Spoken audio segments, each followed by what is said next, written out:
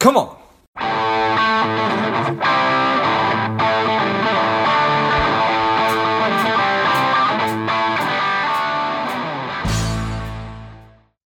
Welcome to Lifeblood. This is George G, and the time is right. Welcome to today's guest, strong and powerful Keith Jensen. Keith, are you ready to do this?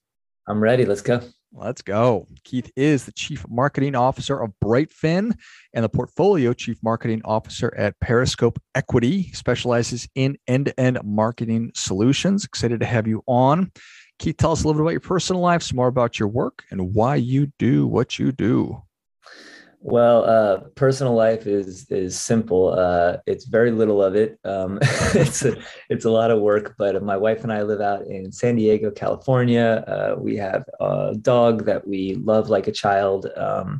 And yeah, just a lot of work. Love what I do. Been in marketing for almost 20 years now, and can't imagine it any other way. Nice. So tell us about your work with Brightfin. So it's interesting. I mean, a lot of my history comes in marketing for healthcare organizations and technology, software, but most of the time related in some way to health and safety and that type of thing. And Brightfin is totally different. It's an IT expense management company, and I had no idea what that meant. And essentially, what I learned was, okay, you got these really huge organizations like, Adidas and Volkswagen, which are clients of ours. And, imagine they've got a company cell phone policy where, directors and above get cell phones. Well, think about how many people that is spread across how many areas. And every cell phone has a carrier plan. Have you ever looked at your AT&T or Verizon plan? Like, do you think you could decipher what you're actually getting billed for, and whether you use, everyone just pays it, right? And then think about how many times you've had a cell phone that's company issued sitting right next to your personal one and you never use it, right? And so one of the things that Brightfin does, which I think is the easiest to understand for someone who's never really gotten into the telecom expense management space, is that we help manage those tens of thousands of cell phones, mobile devices, IoT, Internet of Things, everything that kind of floats around that has a carrier plan attached to it from like AT&T or Verizon, that could be, billing you money. And we help you see it all in one platform. We help you save money by being, by going, these 50 people they only went 5 minutes into their plan. Let's instead of before the quarter or the month closes and they're going to pay $100 for each of these, let's bring it down so they only pay 10. So in almost every case, we save our company, our customers more money than they pay us, which is great. We also do the same type of thing for fixed assets like hardwire phones, cloud environments like AWS. So it's interesting. It's I'd say interesting. It's interesting to me because now I'm in it and I love it and I've connected to it. But I can understand why it'd be very uninteresting to a lot of people. It's fascinating to your point. It's like, I didn't even realize this was a thing. And then you dig into it and you're like, my goodness, look at all the opportunities to help companies save money and become more efficient. So what size company are you marketing to? Who is the end user? Typically they're enterprise or larger mid-market companies, typically 500 million in revenue and above.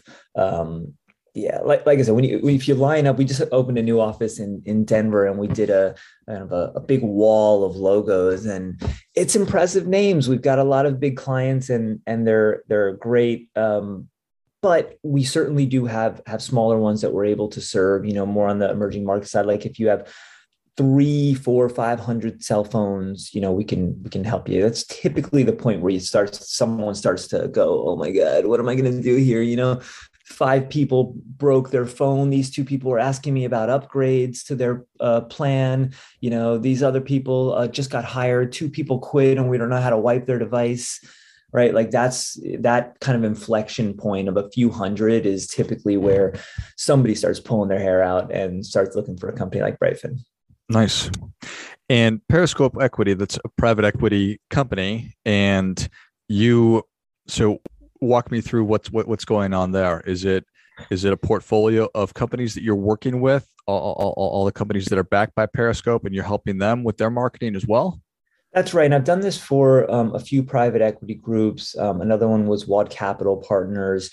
But essentially, what's happening is that private equity groups, which are investment firms, right? They are investing in companies to grow them. And then eventually, after 5, 6 years, they will sell them. Sometimes it'll be to, another private equity firm that's going, okay, great. You guys grew them from 30 million in revenue to 100 million in revenue. Now another private equity firm is going to go, we're going to invest in them at 100 million and grow them to 500 million or take them public. And so what a lot of private equity firms are doing is they're investing in portfolio operations, is what they're calling it. And when they have, let's say a private equity group owns or is invested in 5 companies, that's their portfolio of companies, right? And they're going, okay, we borrowed money from people to invest in these companies, and with the thesis that we are going to grow them over a short period of time, right? With an injection of our capital and our expertise, we can grow them exponentially. And so now they have to execute on that. And a lot of the forward-thinking private equity firms are looking at a portfolio operations group, which is essentially not an investment team, not the typical folks that are going, which company should we invest in and all that. It's a separate team that is more operations focused. They're coming in once the investment is made and saying, okay, now we own this, telecom expense management company like Brightfin. What resources, what playbooks can we put in place? What marketing resource can we have come help them out for a few months to make sure they have the right marketing leader? And that's typically what I'll do is for part of my time, I will work across the portfolio of companies that Periscope invests in, and I'll help them and say, do we have the right marketing strategy in place? What about technology? Tech stack. Are we using the right ABM platform? Do we even do we need to do Google AdWords? Do we have the right dashboards in place? Is the right marketing team in place with the right structure? So I'll help them put all that in, and then coach along the way and help share best practices among the groups.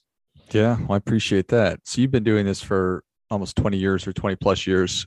A good little while as you get the opportunity to sit down with one of these portfolio companies. How I don't know what the exact question is. I imagine a lot of the challenges are similar, but a lot of them are different. B2B versus B2C kind of a thing. Yeah. What does that first conversation look like?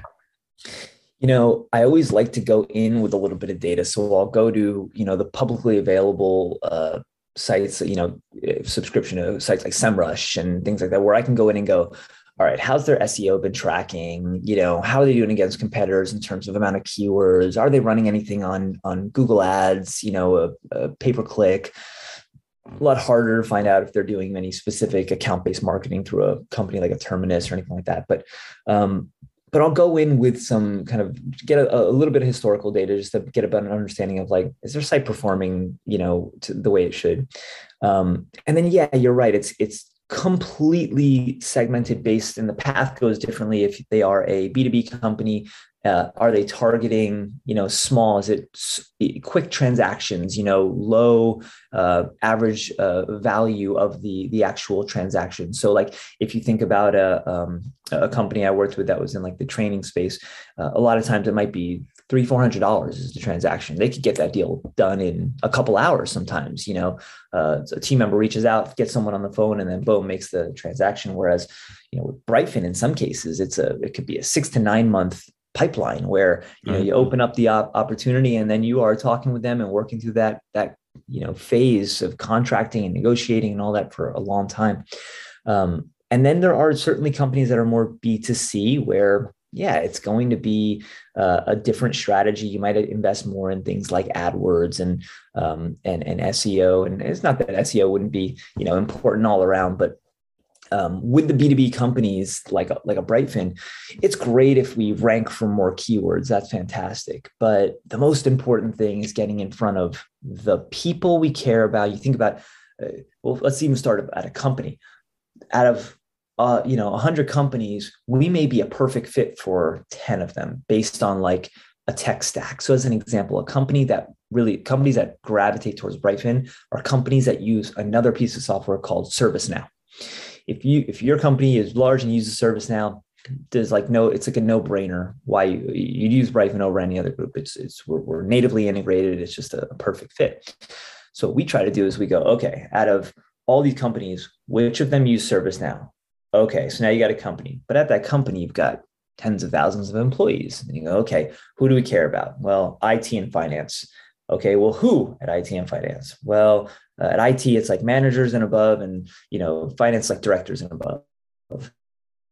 And then we start honing in a little bit more, and then we will run our ads so that they get just in front of the eyeballs of the people who work at the companies that we care about.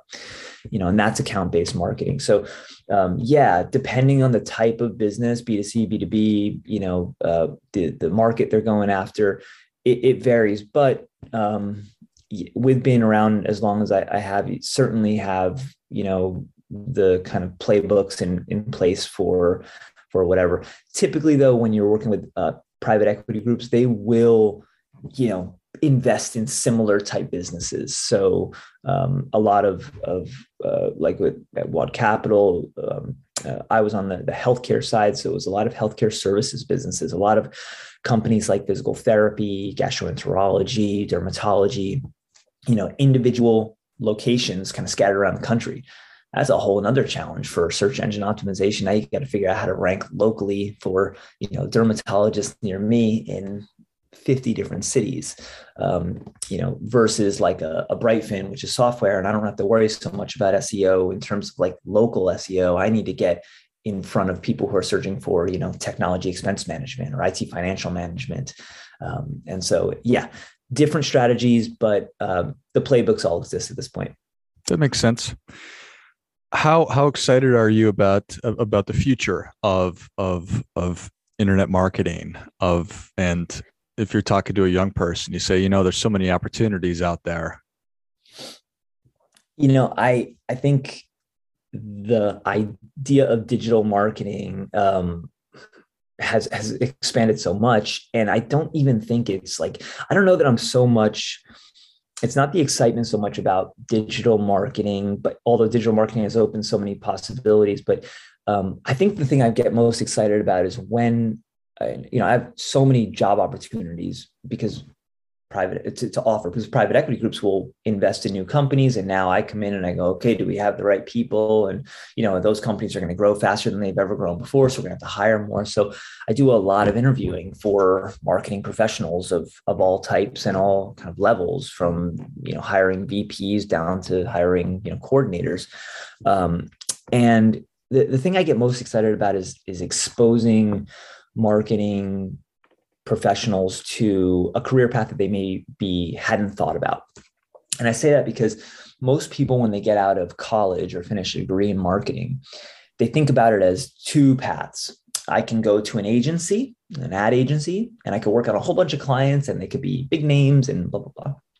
Or I can go internal to inside of a company and be like a marketing specialist or coordinator inside one company.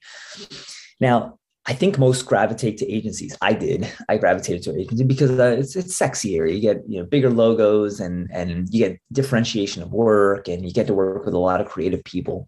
When you go internal, it's a crapshoot, right? If you have a leader who's phoning it in or isn't super excited about the job, you could get stuck, and it's not very exciting.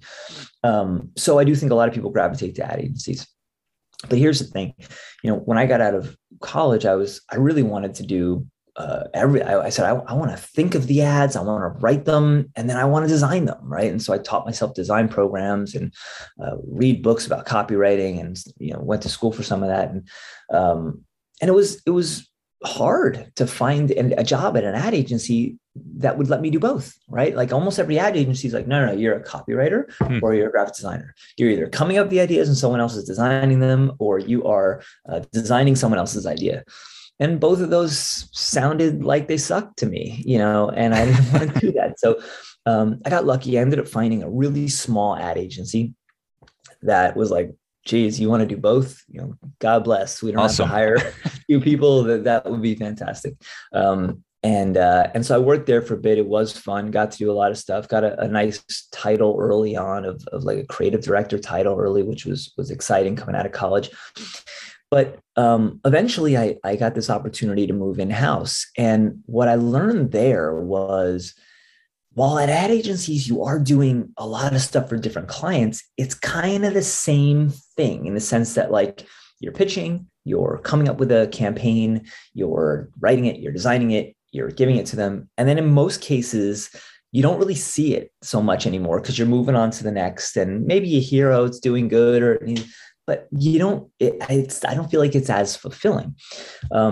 Internally, what I found was interesting is that if you find the right company like I did, and you want to learn new stuff, they're like, oh, this is fantastic. As much as one person can do, if they can diversify their skill set, it's a real benefit internally. And so there were times where we would do campaigns. Once I went internal as a healthcare company, we would do ad campaigns and we would hire a photographer.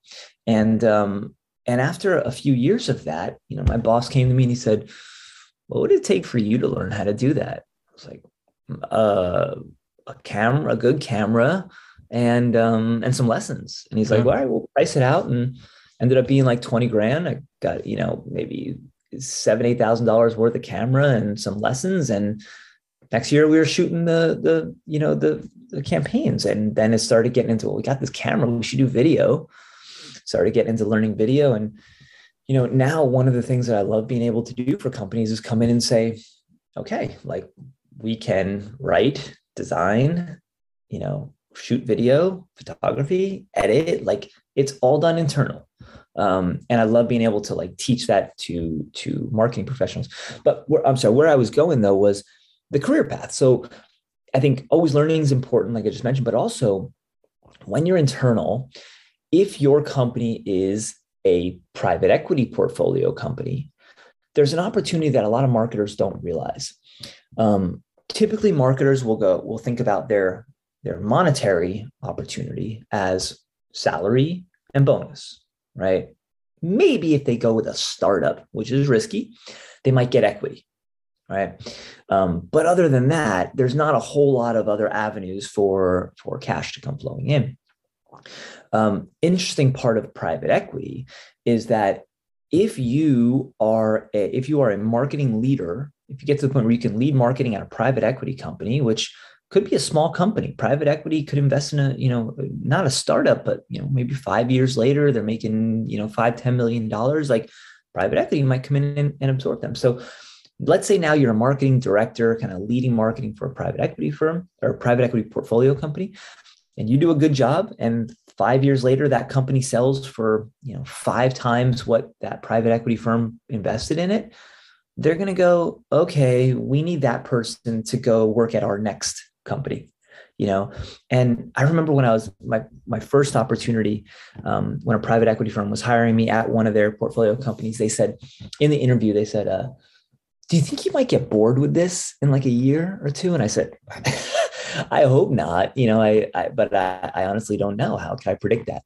And they said, well, if you do, don't quit. Just come tell us. We'll put you in one of our other companies. And it was at that point where I had worked at private equity backed companies before, but it was at that point where it clicked, where I was like, oh, okay, this is a longer strategy, right? Like get in on the private equity side. And whether it's this private equity firm or others, they're always going to look for someone who understands how private equity works, understands the fast growth model, and can execute on it. And after a while, like they'll start giving you equity in those companies if you're good enough. It's if you go through 1 or 2 exits, is what they call it, where you've been a marketing leader at a company that has sold for a good profit, and then you do it again, you can go in and go, okay, I've worked at 2 companies that grew from 10 million to 50 million. And now I'm going to go, now you're a company offering to hire me and you're at a 10 million revenue. I know I'm going to take a little drop in my salary and bonus than I was before, but I'd like some equity. If you guys sell for this amount of money, then I want this amount of money. And it's not a guarantee, but from what I've seen, good private equity firms value talent. They value people who understand how to make these companies efficient and make them make money, and they'll reward you for it. I love it. That certainly does make sense. How important are titles in the world of marketing? I don't think they're that important. I say that, but I've certainly fought for titles before. So I think, now maybe, I've had a chief marketing officer title a few times. So I think maybe I'm discounting the way I felt before. But look, there are times where in the private equity world, there's a lot of mergers and acquisitions, right? And so one of the things a private equity firm may do is they may look at an industry and say, there are 2 or 3 companies that all do a similar thing, all around the same, size.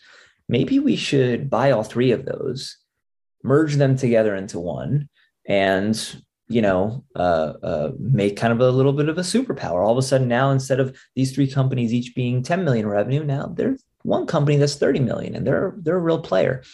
And at that point, when those types of things happens, you have this marketing team joining with that marketing team, and the disparity of titles is wild, right? I mean, like someone is a VP of marketing in one with less experience than a director of marketing at another. So I think maybe I say that they're not important only because I think I discount. I don't really take them at face value anymore. Mm-hmm. Maybe if you were to normalize 5 companies that were all the same size and they're larger, 100, 200 million or above in revenue, then yeah, maybe a director is more equal to a director or whatever. But the size companies that I often play in, you could have a really wide range of titles, even without like a specific skill set. So I think it's nice to have from a personal level, but and it's good. It looks good on a resume, but ultimately I can think of at least 10 marketers who had good titles that did not have, the skills to back that title up. And that's really what it's all about, is having the skills to back it up, whether you have the title or not. Makes sense. Keith, the people are ready for your difference making tip. What do you have for them? It's always be learning. I mean, I would not be where I am today if I always want to learn new stuff. And I think some people always equate that to like read more books, and maybe if that's your thing and that helps you learn, great. I don't read a ton of books. I've got probably a handful of books that I will reread because I love them so much. One of them is Switch by Chip and Dan Heath. If you haven't read that in your marketing, you should. Actually, I mean, anybody should. It's more of a psychology type book, but I think for marketers, it's pretty brilliant. But I'd say always be learning in the sense that one of the things I like to do is get the marketing folks from the different companies that are in our portfolio and bring them together and have somebody do a knowledge sharing session. So somebody's an expert at Google AdWords, and let's do a session. Let's record it. Let's put it on a private Vimeo account where only our marketers are able to access it. And things like anyone who does design, why, if you don't do video production, why? Why wouldn't you go learn After Effects and Premiere and just be dangerous enough to be able to crank out little social media videos? Because as you think about the needs of a company, like how amazing would it be if you could not only do the things that you're supposed to be doing, but also go, hey, by the way, we can, instead of having, a little post for this thing, let's just make a little video. It'll take me, 20 minutes to animate the words coming in, and it'll be, get a little bit more attention online than a static post. So I think always learning is just something that I've given as advice to so many marketers. And that's what I'd say as the one thing that makes a difference. Well, I think that is great stuff. That definitely gets it. Come on, Keith, thank you so much for coming on. Where can people learn more about you? How can they engage with you? If you want to connect with me, feel free to go to LinkedIn. I'm on there, Keith Jensen, Jensen. and check out brightfin.com. I don't know if there's any IT or finance professionals at enterprise organizations out there, but if there are, or anyone's dealing with concerns that would be related to telecom expense management or IT financial management, Brightfin is the way to go. It's brightfin.com. Love it. And if they're marketers who said that's interesting, I'd like to learn more about private equity, where would you point them? It's not a widely publicized thing, quite honestly. I'd say go to LinkedIn and connect with me, and I'd be happy to tell you all about it. And that's one of the things I really enjoy doing is if I can help anybody on their career path, even if it's not with one of our portfolio companies, then I'm happy to. So feel free to connect with me. Awesome. Well, if you enjoyed this as much as I did, show Keith your appreciation and share today's show with a friend who also appreciates good ideas. Find Keith on LinkedIn. We'll link that in the notes of the show. And then check out brightfin.com as well. And check out everything they're working on over there. Thanks again, Keith. Thank you. And until next time, keep fighting the good fight. We are all in this together.